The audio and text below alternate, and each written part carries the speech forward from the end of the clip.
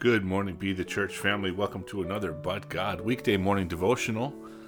Today we are in Romans 8, looking at verses 38 and 39. For I am convinced that neither death, nor life, nor angels, nor principalities, nor things present, nor things to come, nor powers, nor height, nor depth, nor any other created thing will be able to separate us from the love of God that is in Christ Jesus our Lord. These powerful verses came at the end of a great song that I heard recently. Yesterday, God said, share this song with your students, so I did. God then said, share your testimony, and I did. I'm so blessed to work in a place where I can do that. Hopefully, God touched some kids' lives. The song is sung by Leanna Crawford, and it's called Simple. I have a link to the song in the description of the show today. After hearing today's devotional, please listen to it. The song is so appropriate. Some in the church have made the gospel way too complicated. For some reason, some pastors have moved away from Scripture and wanted church to be more about the experience of church.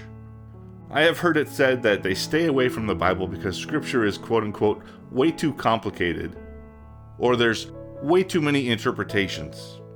They don't want to offend anybody, so they tell stories, they quote sports heroes or historical figures instead of God's holy word. And we wonder why there's no revival here in the United States. I say hooey to that. I rebuke that in Jesus' most holy name. For quote-unquote, Jesus Christ is the same yesterday and today and forever. That comes from Hebrews 13 verse 8. His words are true. The gospel is simple. Jesus died for our sins. He rose again and conquered death, giving us eternal life with him. No sin is too great for him to forgive. No wound is too big for him to heal. Without him, we are nothing. This is the true gift of grace.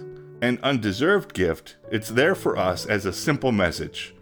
Let's tell the story of Christ's atoning love through the wonder-working power of forgiveness, which gives us eternal salvation with the Creator of the universe.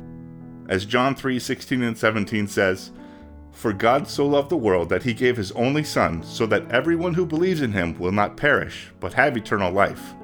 For God did not send the Son into the world to judge the world, but so that the world might be saved through him. Lord, we thank you for the atoning sacrifice of Christ, who gives us eternal life with you.